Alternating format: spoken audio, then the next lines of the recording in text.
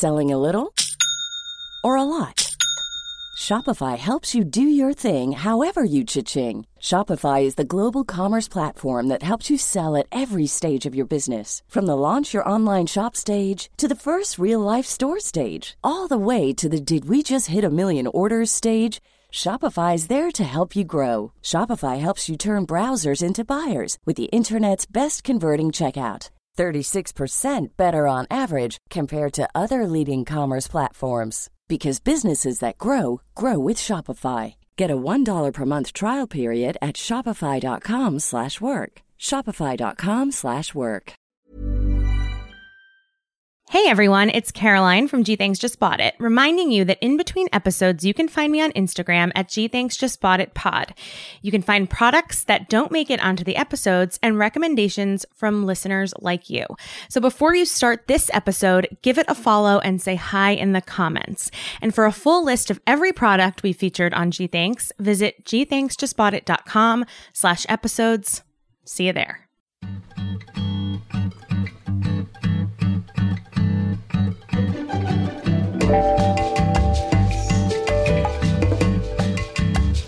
Hey everyone, welcome to another week of Gee Thanks Just Bought It, the podcast where we talk about what we just bought and what you might need to buy next. I'm your host, Caroline Moss, and today I'm joined by Jessamyn Stanley.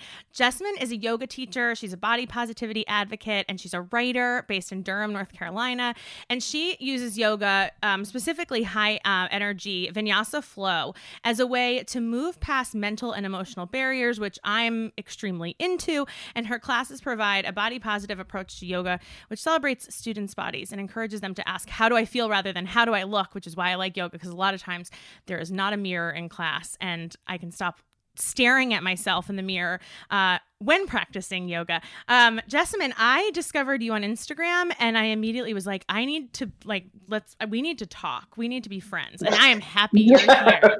Welcome. I'm so happy to be here. Thank you so much for having me. Oh. And can I just say right off the bat that I fully identify with what you're saying about looking in the mirror while practicing and or while doing any type of exercise. And that actually is such a huge part of my own journey, is that whole mirror conversation. So I feel you. I identify with that. It's like I'm coming home. I love it. I don't even have, I moved a few months ago and I decided the last apartment I lived in Brooklyn had mirrors built into some of the doors. There was no getting rid of them. The doors were mirrors.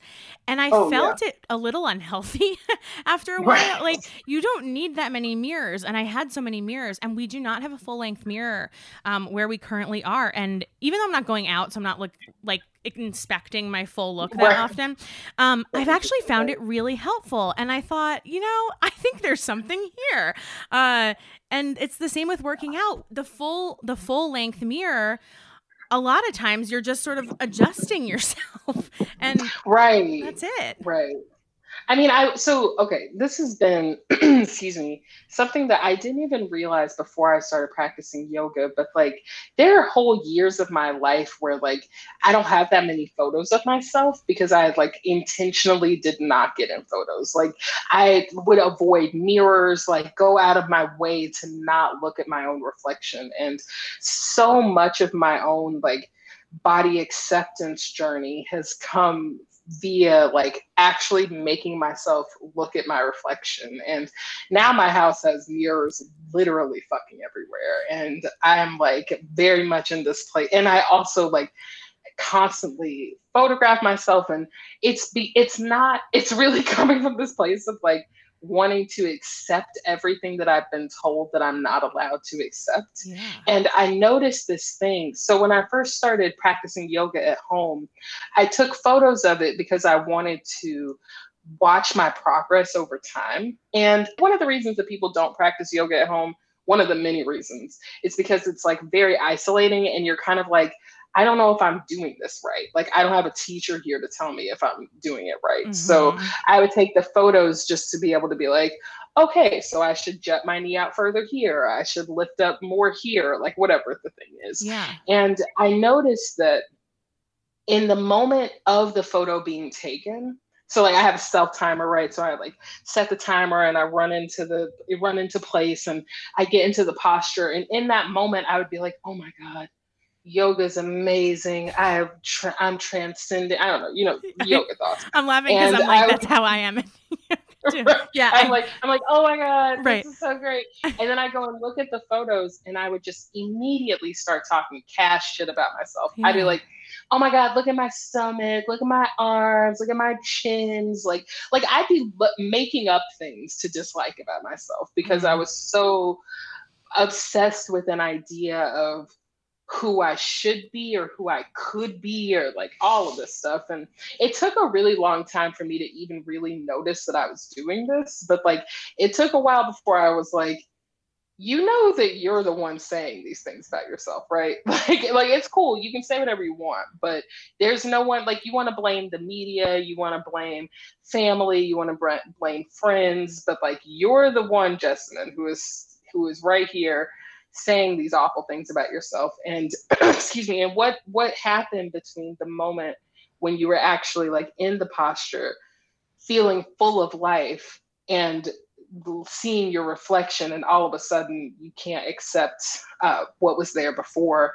And just that like pivot point has been so huge for me. Even, and I mean like not huge like, oh my God, yeah, it was such a big deal for me, but now I've solved body acceptance and I accepted my body and I just feel so great all the time. No, it's like literally every single day coming back to the same shit. But I do think that reflection thing is real, and it definitely had a huge impact on me, continues to have. It is real. It's real. And that actually really helps because I'm the same way with pictures. I don't take a lot of photos of myself. I don't pose for a lot of photos because I feel like, I feel that I look one way. And then, you look at the picture and you're like, that's not what I looked like in my head when we were taking this picture, but you know what, but I get it. Like, so I like that you're in a place of body acceptance and body positivity, and you have graduated to now being able to like enjoy the mirrors. I'm in neutrality still, where I'm like, I don't need to like, if you're not there yet, if I'm not there yet, I'm not there yet. I don't, but that's so interesting that you're like, I have mirrors. Like I have an apartment in Brooklyn that you would like then. Where every door is a mirror. I also feel like there's so much to the journey itself, and like just accepting that like the journey is never ending and it's different every day, and you think you figured something out and then it's like actually you figured nothing out, and that all of that is so beautiful and necessary. So, and it also doesn't mean that every day you wake up and you're like feeling 100 about yourself. There are days where you're like doing the bad talking. Totally. Absolutely. And I feel like those days are more important than the days that the sporadic days where I personally feel great. The days where I don't feel great are just so much more important, because on those days I actually am like bearing witness to the truth. Like I'm actually, you're challenging it. You're like challenging it in its face. Yeah. Yeah. And I think we are kind of conditioned to believe that like life is supposed to be pleasant all the time, and that we're supposed to, if it doesn't make you feel good, then it shouldn't be there. And it's like, not everything in life is meant to make you feel good. I think we're learning about that this year a lot. Oh yeah. Oh my God. I don't think I felt good in a long time.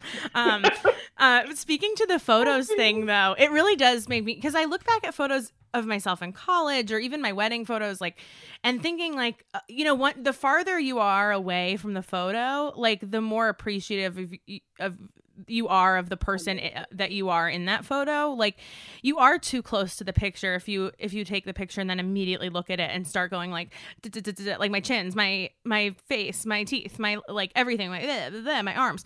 And then if you give yourself some space from it, like you go back to it and you're like, I'm so cute. I look amazing. Right. And so I do want to remember, like, I should be taking pictures of myself, or like posing in pictures with my friends. Not like I can see my friends. Eventually one day when I see my friends, we'll take a picture. Because I feel like in 30 years, I'll be like, oh my God, cute. Even if I'm not appreciate it right now, even if I'm not like into it right now. Totally. How long did it take you to go from, taking pictures of yourself doing yoga and sort of like mean critiquing your body to like where you are now? That's a long time. Yeah. Excuse me. So I've been practicing yoga for about a decade, and I do think that the period of time where, like when I first started practicing, so there was this whole period of time where like I was practicing in studios, and I really didn't have like a very deep connection to my practice. I felt the way that I think many people feel about their yoga practices, which is like it's a exercise thing that I do every once in a while, and yeah, it makes me feel great, but I don't really like. I was like, I don't really know that I'm even technically allowed to be doing this because it seems like it's very much embedded in South Asian culture. So I'm just going to stick to the physical part of it because that feels okay. Yep. And, you know, like, so I had this whole period of time. And then I started practicing at home, and I was photographing my practice and sharing it with other people. And I really only shared my practice on social media because I wanted to feel a deeper connection to the yoga community, because since I was practicing yoga at home, at that point I couldn't afford to practice yoga in studios, and I just felt so disconnected from the from the community at large. And so this was back whenever Instagram like first came out, and there really weren't that many yoga people on there, but the yoga people who were on there, they were like very serious practitioners and teachers who were giving each other feedback about their practices. And so I was like, yes, I can be a part of this community. But the response that I got from people really wasn't, I didn't have that many people, like other yoga people, reaching out to me with feedback. It was mostly people being like, I didn't know fat people could do yoga. Fat people can do yoga. And I was just like, fat people do all kinds of stuff all the time. Like, we have been out here. I am not even the first fat Black person to put pictures of themselves practicing yoga on the internet. Yeah. So obviously, like, we just have a huge visibility issue and a representation problem. And so that definitely encouraged me to keep sharing my practice with people. But even with that, like, I never, I never aspired to teach yoga. Yeah. It wasn't a goal of mine. And I had people reach out to me from all over the world asking me to come teach them. And I was teaching locally, like I was teaching my friends. And at the time I worked in a restaurant, and I would like work with the people who worked in the restaurant with me on like just ways for us to maintain, because it's so hard on your body. But I really didn't want to teach other people. And when people would ask me to teach them, I would be like, why do you need for me to teach you yoga? There are literally thousands of yoga teachers. So I would recommend teachers and platforms, but it was very clear that people were seeking my guidance specifically. And so when I went to teacher training, it was really just thinking like, maybe I'll teach a little, but like, I really don't see this being something that I want to focus my attention on. Mm-hmm. But during my training, I really think of myself as like before YTT and after YTT, because after YTT and during it, I really realized that. And that's yoga teacher training, right? That's what that yoga means? Teacher training. Got it. Exactly. So during that period, I realized that the reason that there have to be so many yoga teachers, and really why everyone should teach yoga to some degree, is because there are so many different ways to practice yoga. It's not just practicing on your mat. Everything that we're looking for on the mat, ultimately we're just looking for in every other part of our lives as well.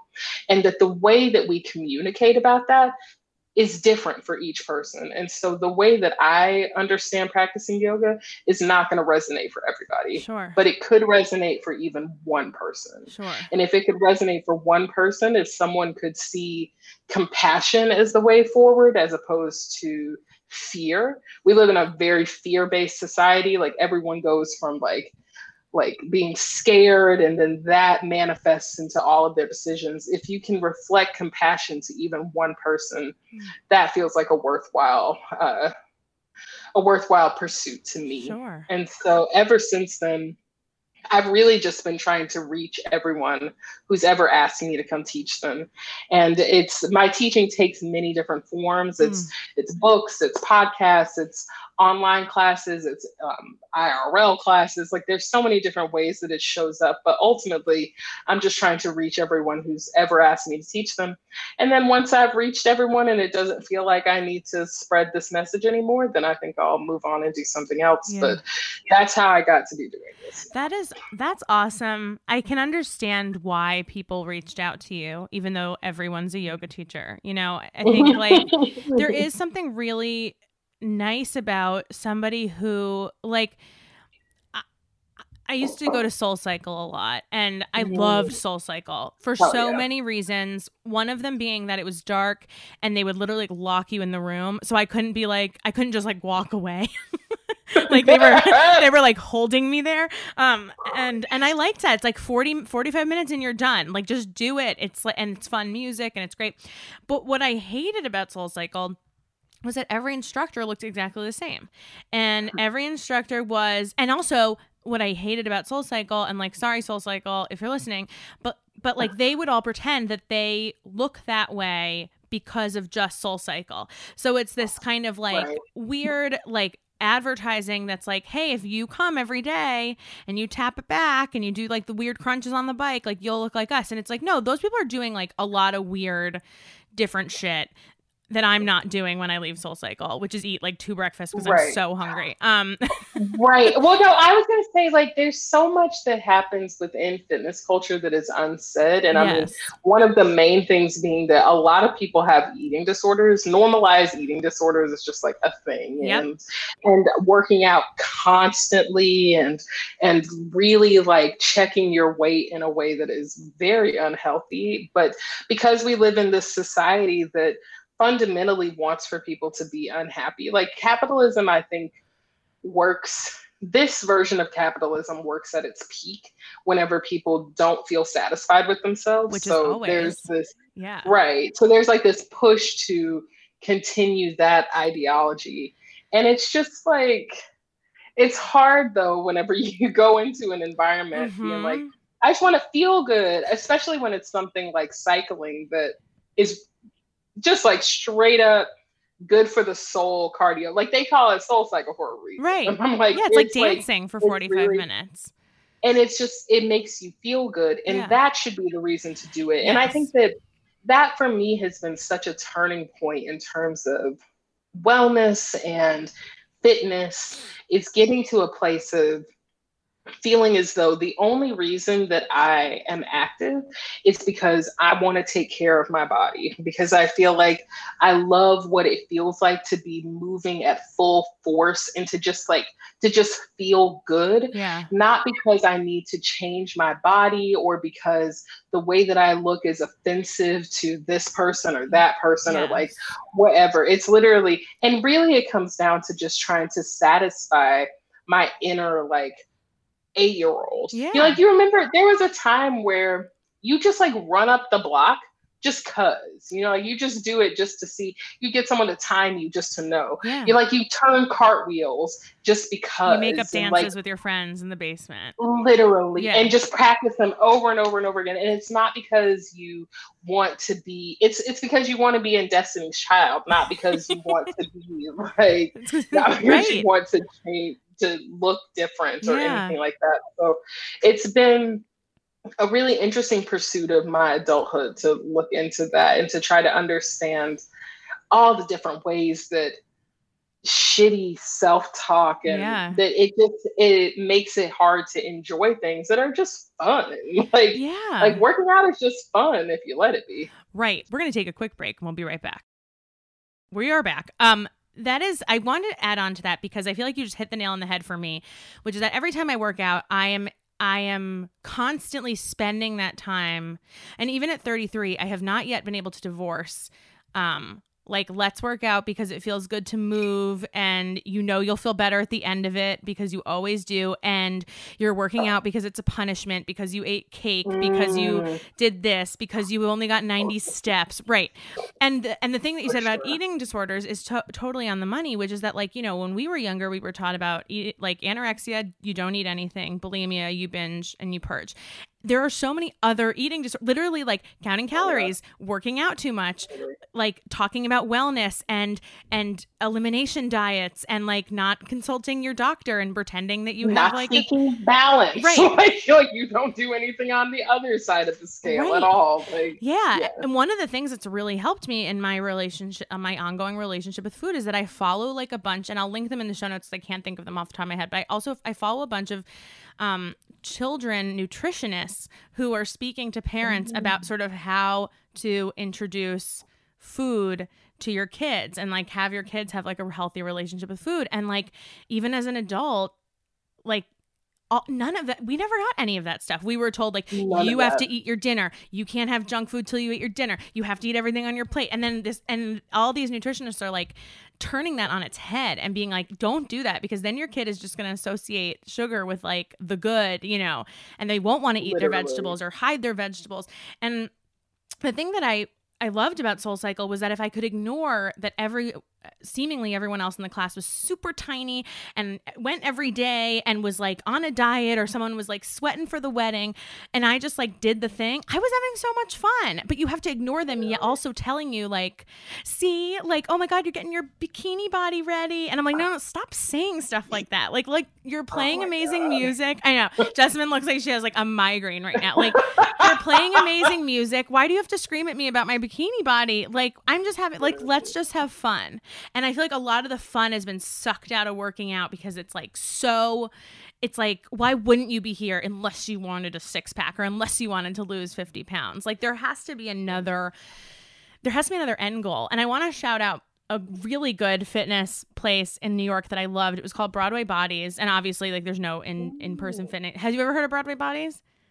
Oh my God, super fun. It was basically you went and it was an hour-long class and you learned choreography to a dance. So the choreographers would like learn the choreography from like Beyonce videos, Justin Bieber videos, and then you went and you learned the choreography. And the first one I ever took was to the Sorry video, Justin Bieber, with like all those the New Zealand dance troupe, Paris Goebel's dance troupe. It was the most fun, and their whole thing is like all levels, all sizes. Like we're here to have fun. We're just here to dance. If you forget the choreography, do whatever you want. We don't care. Their motto was FTC, fuck the choreography, which just meant like, if you don't want to learn the choreography and you just want to dance in the back, no problem. And then at the end of the class, they split you off into 2 groups. They turn down the lights. They put on this like colorful disco ball, and group 1 hypes group 2 and group 2 hypes group 1. And that's it. And it's so much fun.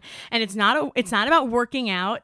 It's not about being a professional dancer. It was like, I love, cause there's so many places in New York, because it's a city full of performing arts people. You can't really take a dance class for fun, because everyone is like, I'm training to be on Broadway, and that's fine. But this was a place that's like, we get it. You're not a professional dancer, nor are you trying to be. You just want to have fun for an hour. Like, come on in. And I went all the time. I loved it. It was they did a really, really great job. And like, there were women. It was mostly women. Sometimes men would come, but like, there were, like women my mother's age in the class. There were like 19-year-olds. It was fun. And everyone was just really nice to each other. And it's like, we need more of that. But guess what? That model, like you said, probably doesn't work, because it makes people too happy. It's funny, because I think that there's something that happens where we're conditioned to believe that there's only one way to communicate with our bodies. And I think that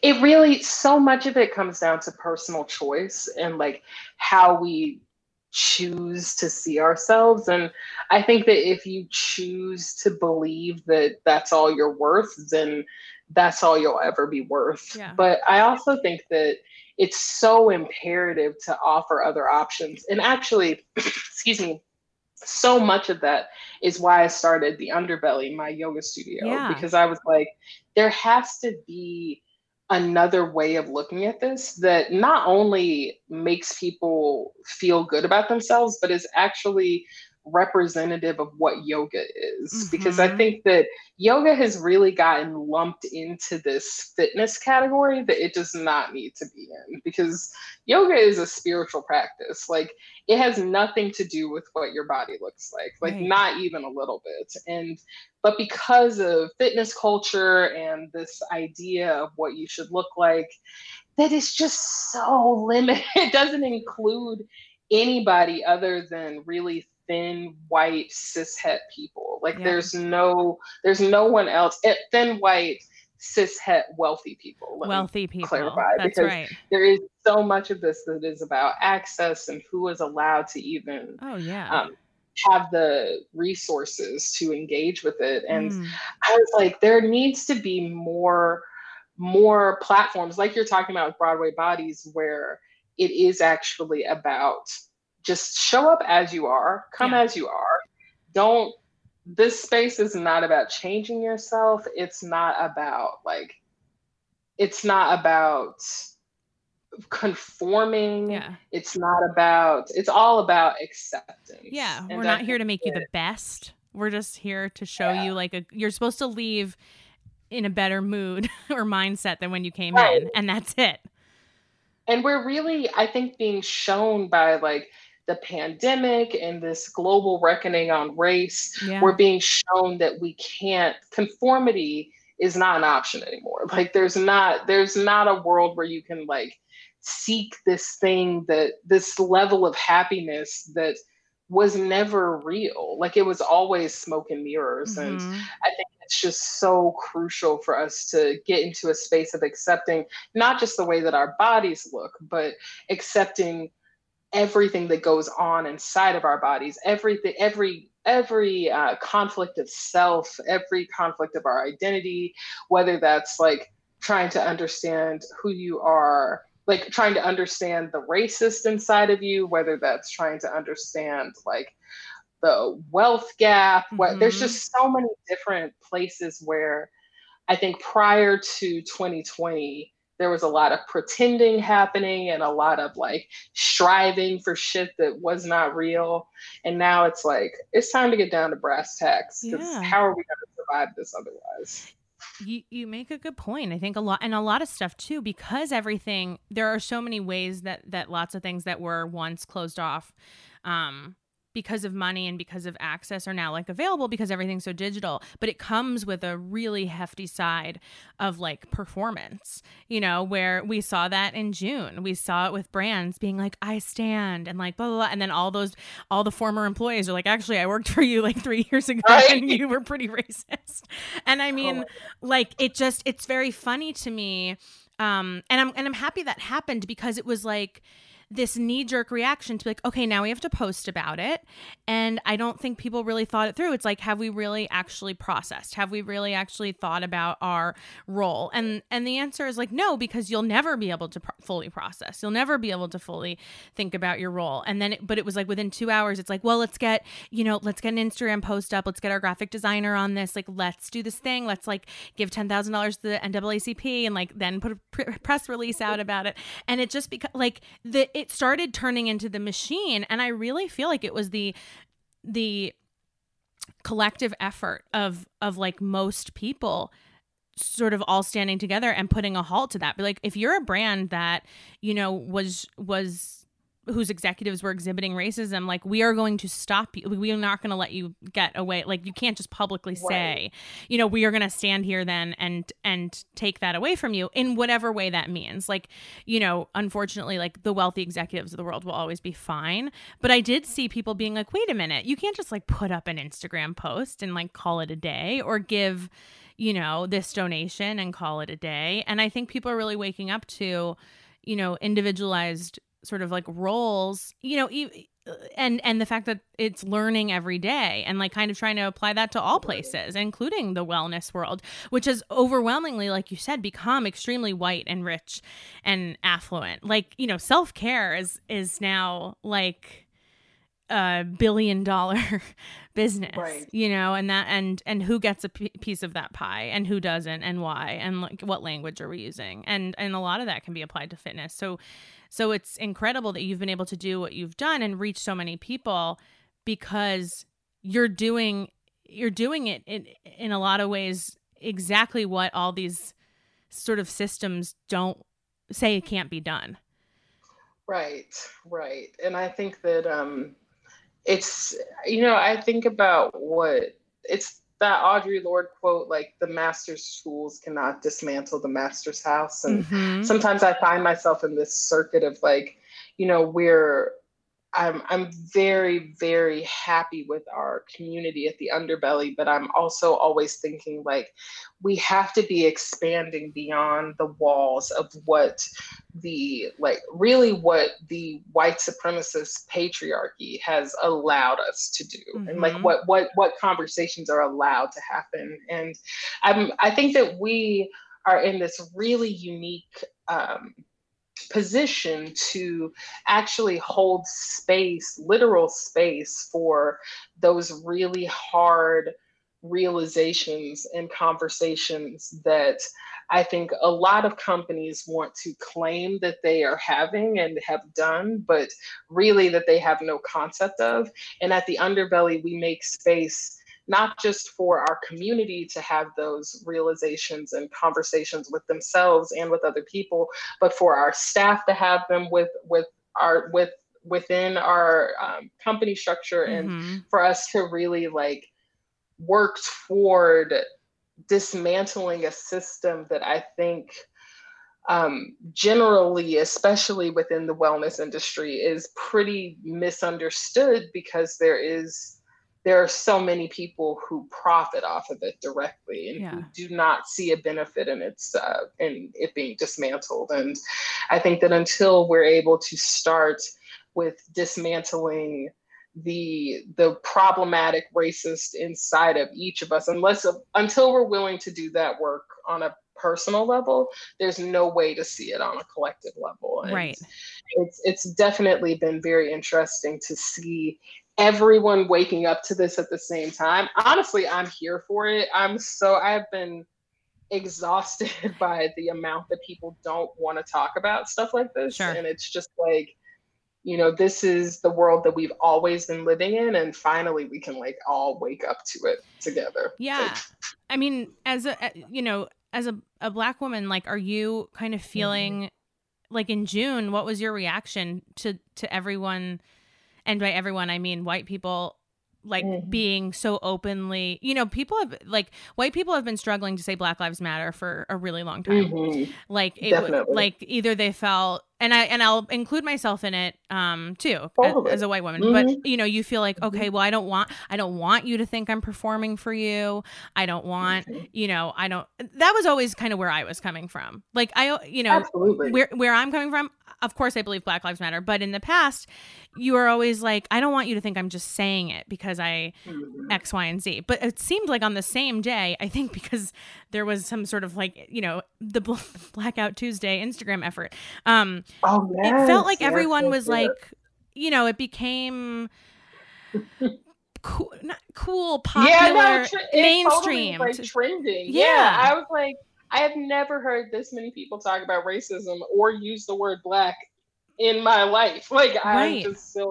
I was floored by it, honestly, and not at all in a good way. I would say I was definitely just kind of like, okay, so this is like any other time that people want to make sure that they're posting about the thing that's popular. Like, It felt like a race for popularity, a race for conformity, and some woke points. I think sociologically it was very interesting to witness, and I remain fascinated by it because I think it continues, and I just am more than anything.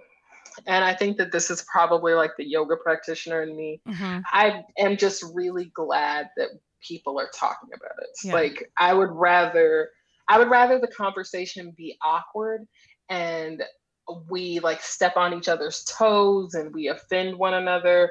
I would rather that be happening than pretending it's not happening and gaslighting people and making it seem like their experiences are not valid. And like all of that shit, I think is way more toxic than doing something that is offensive because you don't know any better. Right. And because there's no way to know better Right. than to do something. So I'm here for it. I'm here for everybody. I'm here for all of it. In a way, it's almost like, going back to like what I was taught when we were in elementary school was like Martin Luther King Jr., racism is over, we're all colorblind, and blah, blah, blah. Like you don't learn about the systems. You don't learn about like internal racism. You don't learn about, the bias inside of you. And so now I feel like everyone's like, oh, I just thought because they said in school that everyone was equal, that we were equal. And I don't like, yeah, that was like some dumb curriculum shit that they should have revised. I think about it all the time, how like if you were in school in the 90s that you were like fed I think of it as like the myth of diversity, this idea that we're Skittle Nation, like everyone, like you don't actually have to talk about race. And like if you talk about race, then that makes you racist. That's exactly right. And that you should never call someone by their skin color. Right. So you wouldn't call a Black person Black, you would call them African American, not knowing that is insane, dismissive of all the different ways in which a person can be Black. And it's just like, there's so many different things that fall under this. And then everything else just reflects that. We see it with ableism and with homophobia and transphobia and with ageism, like all of this shit. So I just think that, I think that compassion is the most important thing that we can offer ourselves. And then by offering it to ourselves, we're able to offer it to other people. Yeah. And I just think that it's only going to get worse from here, honestly, like in terms of the need to practice compassion and to just be like, you know what? I'm going to say things that are problematic as fuck sometimes. And that's just got to be okay. Yeah. Because and we're going to learn. Why wouldn't you? Right. Exactly. And we're going to learn. Yeah. Yeah. I will say that, one of the things that I learned early in college, that I totally did not understand because of where I grew up and how I grew up and who was in my classrooms, and it was all white kids, and it was all white wealthy kids, that, we're told everyone's equal, but then no one addresses like, well, here's the reason why everyone in this classroom is white. And they say we're all equal, and then you find out about why can't I think of affirmative action, and it's confusing. I never like publicly railed against it, but I definitely know that like in my head I did not understand, because all you're ever told is like everyone's equal, and then here they're saying like, okay, well, we're gonna give some people like a leg up, but then they don't tell you why, and it's like kids aren't dumb. Like you could just tell like. Kids can understand a lot better than adults can. They don't have, they're more open. They're like more spongy than we are. Like we already know too much. We've seen too much. It's very hard to unlearn stuff in your 20s and 30s and 40s. But like, you introduce like a kid who has two dads and a kid who has a dad and a mom and a kid who has two moms to a younger kid, and they don't care. Like they're like, okay, cool. Literally. I mean, I really think that children are so much more wise than adults. Right? And I think that we are taught prejudice. I don't think it's something that we come with out the womb. And I feel like the children during this time period have been my greatest.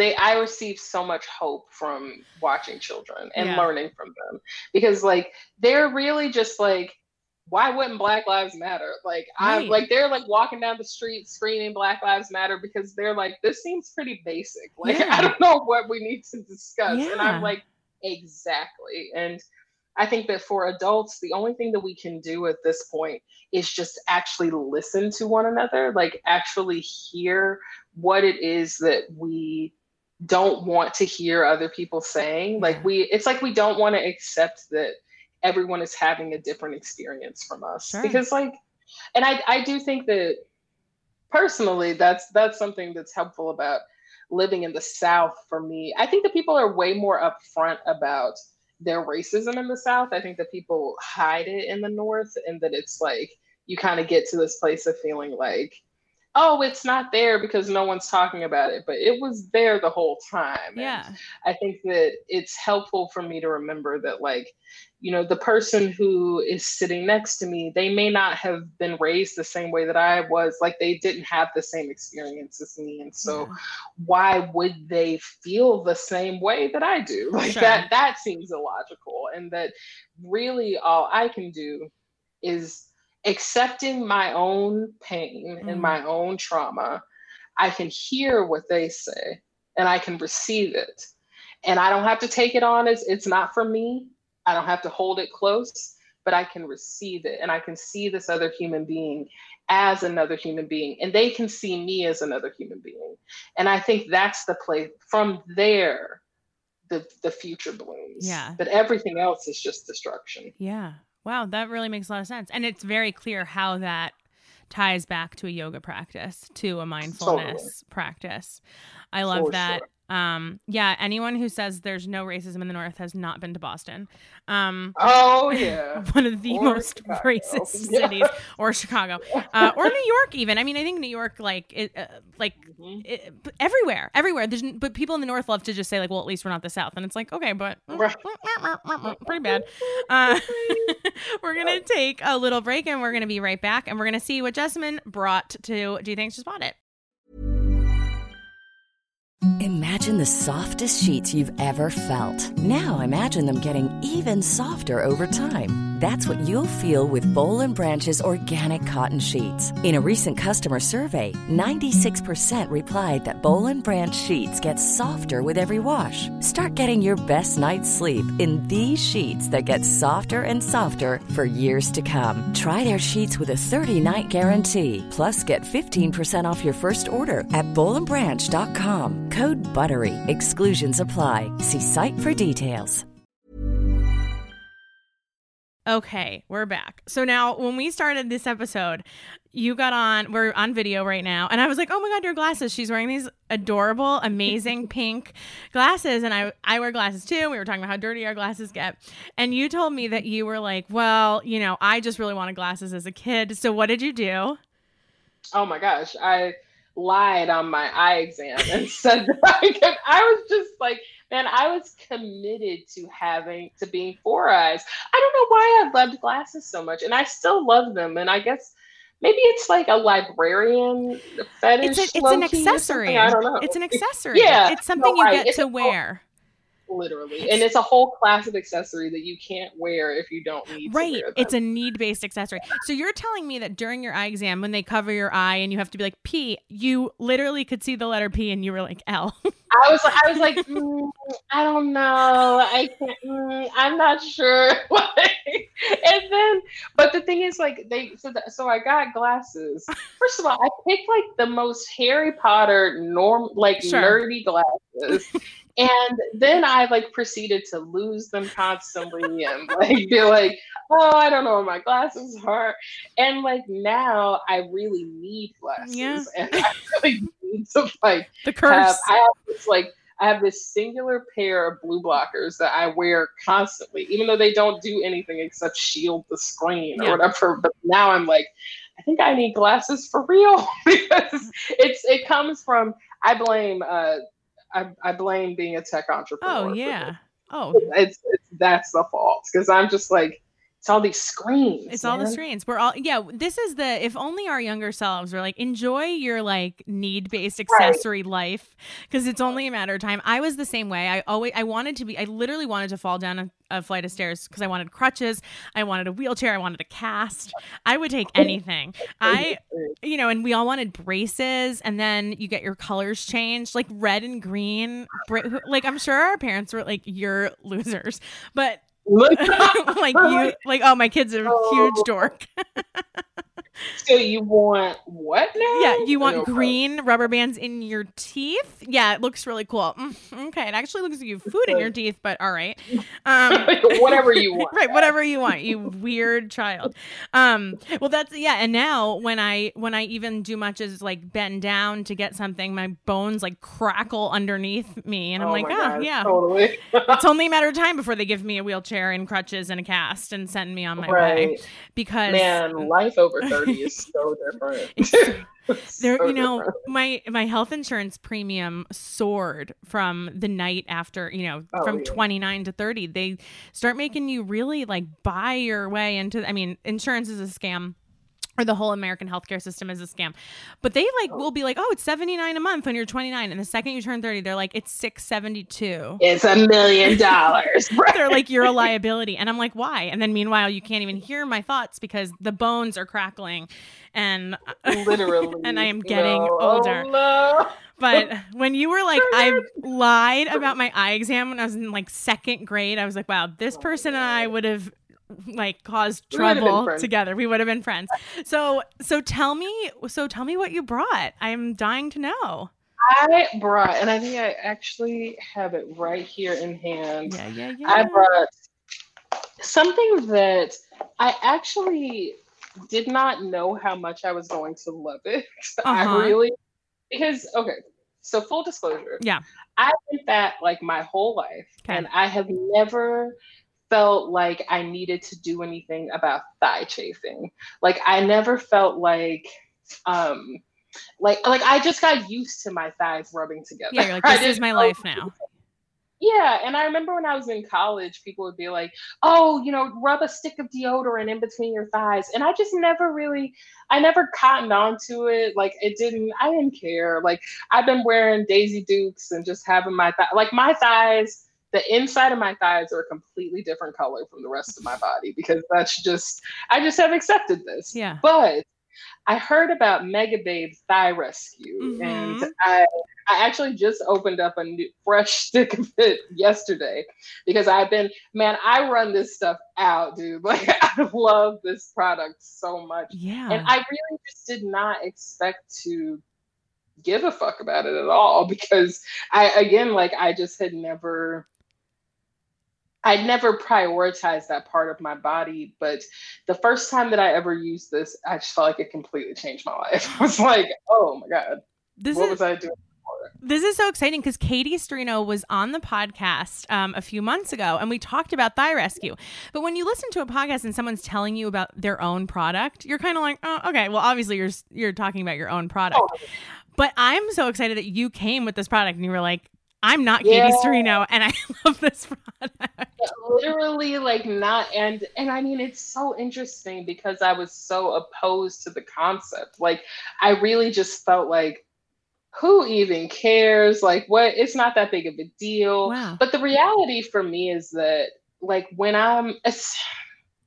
I would say that I notice it the most when I wear skirts and when I like go hiking. Okay. Because otherwise I think I can pretty much keep my thigh chafing situation under control or like I just deal with it, I guess.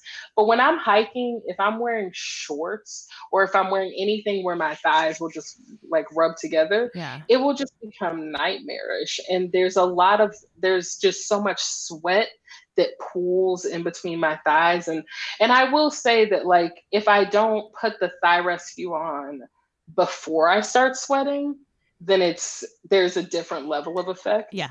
But if I put it on, like if I know that I'm going to be wearing a skirt or if I know that I'm going to be going hiking or something, it doesn't even necessarily need to be hiking, but if I know that my thighs are going to rub together a lot, if I swipe it on, one of the reasons that I really like it is that it doesn't have, there's not a lot of, what's the word that I'm looking for, where it leaves a residue. There's not a lot of residue. Yeah.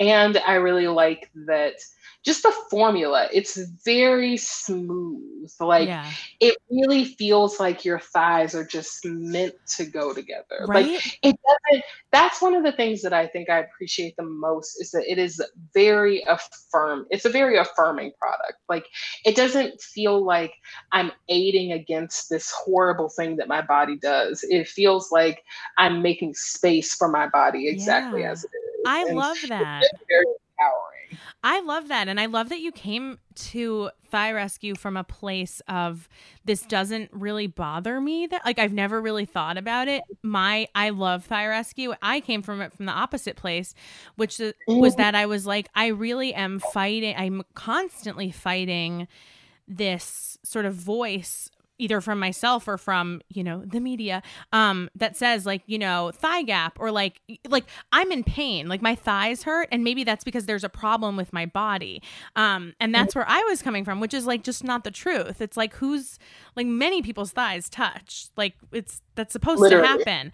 And when I realized that it was like, oh, this is just because like, my body, it's easier for somebody to tell me like, why don't you just get thinner and then you won't have this problem, rather than be like, hey, we're just going to make a product that like makes your life easier. Don't change your body. Like, we're just going to invent a thing. Once I realized that was that was where we could go with this. And I tried, like, I came out of it from the other way, which was like, if I ever wore a dress, I was wearing like bike shorts or Spanx underneath, or, I didn't wear shorts. Like, I was just like, I'm uncomfortable. And this is my thing to be, and then you try Thigh Rescue and you're like, oh my God. Okay. Yeah. Like there was this summer I got Thigh Rescue. I didn't wear bike shorts once. And I was like, oh, this is what summer feels like when you're not wearing a full bodysuit underneath. Like, what, like you can sweat because you're not wearing like heat tech under your dress. Hell yeah. It is a cool feeling. Like, Hell and you're yeah. right. The description of like, it just makes your thighs kind of like, it literally just rescues them from the pain of rubbing together, which like is not even like, it's funny. It's not even really a fat body thing. It's a body thing. Your legs are there and they rub together when you move. Like, that is a body thing. It's just a thing that it does. And we're living in this world where like, I mean, it's basically like the cis white man's fantasy where like only certain things exist and things that make them uncomfortable don't exist. And like the rest of us have to try to fit ourselves into that world. And I'm just like, look, sweat happens. It's supposed to happen. It's a sign of your body working correctly. And like, there's no reason to feel shame over what your body does naturally. Right. Unfortunately, it's a revolutionary idea. Well, but you just do whatever you want. Yeah, right. And like, also like, you don't have to feel like when you're in pain, your mind should not automatically go to like, this is a you problem. Like, you have to change something about your body to fix the pain. I'm just going to buy Thigh Rescue for like $13 and call it a day. And just call it a day, man. I love it. It's the best. And I go through it so often too. I think I go through like one every, 6 weeks. I mean, maybe not so much anymore just because I'm truly not leaving the house. But in a normal time, I was going through a lot. Do you use any other of the Megababe products? I do. I really like Latouche, the butt mask that they do. I'm really into masking. Damn, that makes me want to mask when I get home, actually. So I really like that. I really like the body wipes that they have that are like all over body wipes, because I actually used one this morning when I'm like in a rush and I've like practiced yoga and I just got to get to the office. I'll just like hit it real quick. Nice. I really like all of their products, but those are definitely the two. Oh, and I have the dust. They have like a beach scrub that I've been meaning to open up.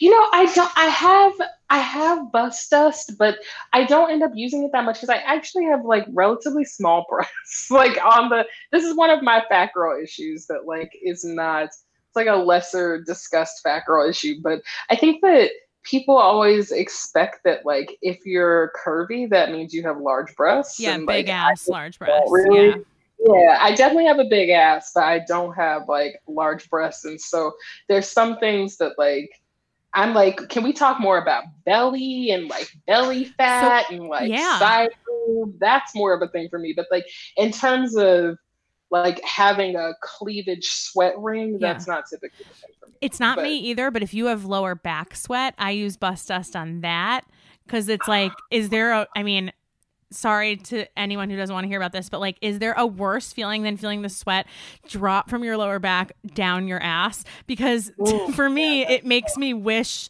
to be in an iceberg. Like, I hate that feeling. I just hate lower back sweat. That's where I sweat the most. So Bust Dust has come in really handy for that. And now you all know. Well, no, I was gonna say if I can be like even more TMI, when I Please. have this mental image of like sweat going down my butt crack, it's usually like in a sexual capacity. And for me in that context, I'm actually like really into it. So there's like this line where I'm like, I feel you, but if I'm getting my back broke, I think I'm good. I love how you and I meet in the middle from literally two ends of the spectrum on so many different. I'm like, and I felt this way, and you were like, I love that feeling, and I'm like, this feeling is hell to me, and you're like, I'm turned on. Yes. This is how human beings should be all the time. I love it. I really, really love it. Yeah, Thigh Rescue is like, it's funny. There's a listener who messaged me being like, you know, I'm very happy wearing bike shorts under my dresses. Like, it just makes me feel comfortable. Like, I just love not having to think about it, but I'm trying Thigh Rescue and I'll get back to you. But like, you know, don't be mad if it's like just not for me. And I'm like, I'm not going to be like, I don't care. Please. Like, just let me know. Right. You're on your journey. Like, I love this for you. And she messaged me, and I will actually find the message because it was like so funny. She really went there with it. Let me locate. But yeah, I think there were a lot of skeptics. And I think also, like I said, like when you hear it from somebody, you know, when you hear Katie, of course, loves Thigh Rescue. She invented it. So she's, of course, going to say great things. But like, I'm so excited to have you here as the no, guys, like real people. Yeah. No, for real. It's amazing.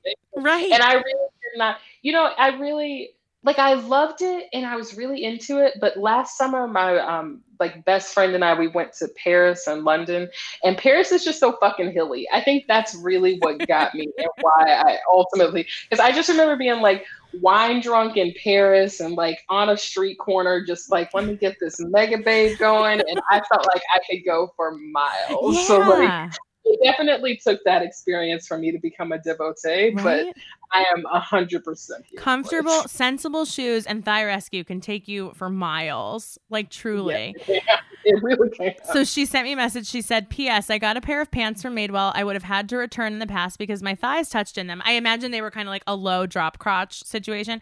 I wore them today all day comfortably with Mega Babe. That was game changing. And I said, holy shit, I was worried you'd be the one person we couldn't convert because you were so short. And she said, it works so well under dresses too, but I'm so used to wearing my shapewear that I'm mostly now using it for shorter dresses, low hanging pants. There was an entire type of pant or short I couldn't wear before because it was too much to wear shapewear under them, and now I can. So thank you, Katie, and thank you, Thigh Rescue. So I am like, we are all, it is really, I love when you find something that just solves a problem that you maybe didn't even know you had, and you're like, oh, for $15 we can just be done. This is it. Literally. And it's just like, don't even like, and I think that there was also, I had an issue with like thinking that I deserved it, like thinking I didn't deserve to feel good, like thinking that it was kind of in line with what you were saying before about like where you came to the product from, that it's almost like I thought that I was supposed to feel that pain. Right. And so I was like, no, it's okay. I don't need this product because it's not that important to me. So like, I really identify with this person that was like, yeah, it's a game changer. It's a game changer. Yeah, it is, you know, for $15 or however much Thigh Rescue costs, it cannot cost much more than that. And I don't think it does. But like that whole conversation in my head where it's like, you know, I do remember wearing, you know, denim shorts and every 2 seconds having to like pull down, you know, you like have to like rearrange the crotch and your legs are on fire, and you get in your head because you are in pain and you're feeling bad for yourself, and you get in your head and you start saying shitty things to yourself. Like, you know, if you were a little thinner, then like maybe your legs wouldn't hurt this much. It's like, no, like just no, like maybe if you just wore this, you know, it saved me hours of like self-hate talk, because if I'm not in pain when I'm wearing shorts, then I'm not thinking about my legs when I'm wearing shorts. Like I'm thinking about other things because I'm just wearing shorts and living my life. But like when the pain is central to a place where I'm feeling self-conscious about it, like, you know, it zones you in and you're just thinking like, well, you know, maybe I should feel bad about my body. Maybe I should be working out more. Like, how can I achieve this, you know, no pain? And if I'm all for capitalism, if I can just buy something to get rid of it and I don't have to hate myself. So it's a mental game changer. It takes a lot of the focus off of like actual discomfort. Literally, like verbatim. Right. I've said it better myself. I love it. So tell me, I love this. I'm there. You guys have it. It's not the founder of Megababe. Jessamyn loves ThighRescue too. We're all on the ThighRescue train. So tell me about what the Underbelly's been doing, like pandemic. How has that been? If you had to pivot at all, like where are you guys at right now? So, I do think that it is an interesting time for anyone who is in the digital wellness business, because we have now come into a time where everyone is thinking about wellness and thinking about ways to make it more accessible to them at home. And so I think that for us as a business, it's definitely been a really great time for us to just surround our community with love and really support the practices that they've already had in place. And also then trying to make sure that our doors are as open as possible to everyone who didn't know that they were seeking this type of practice.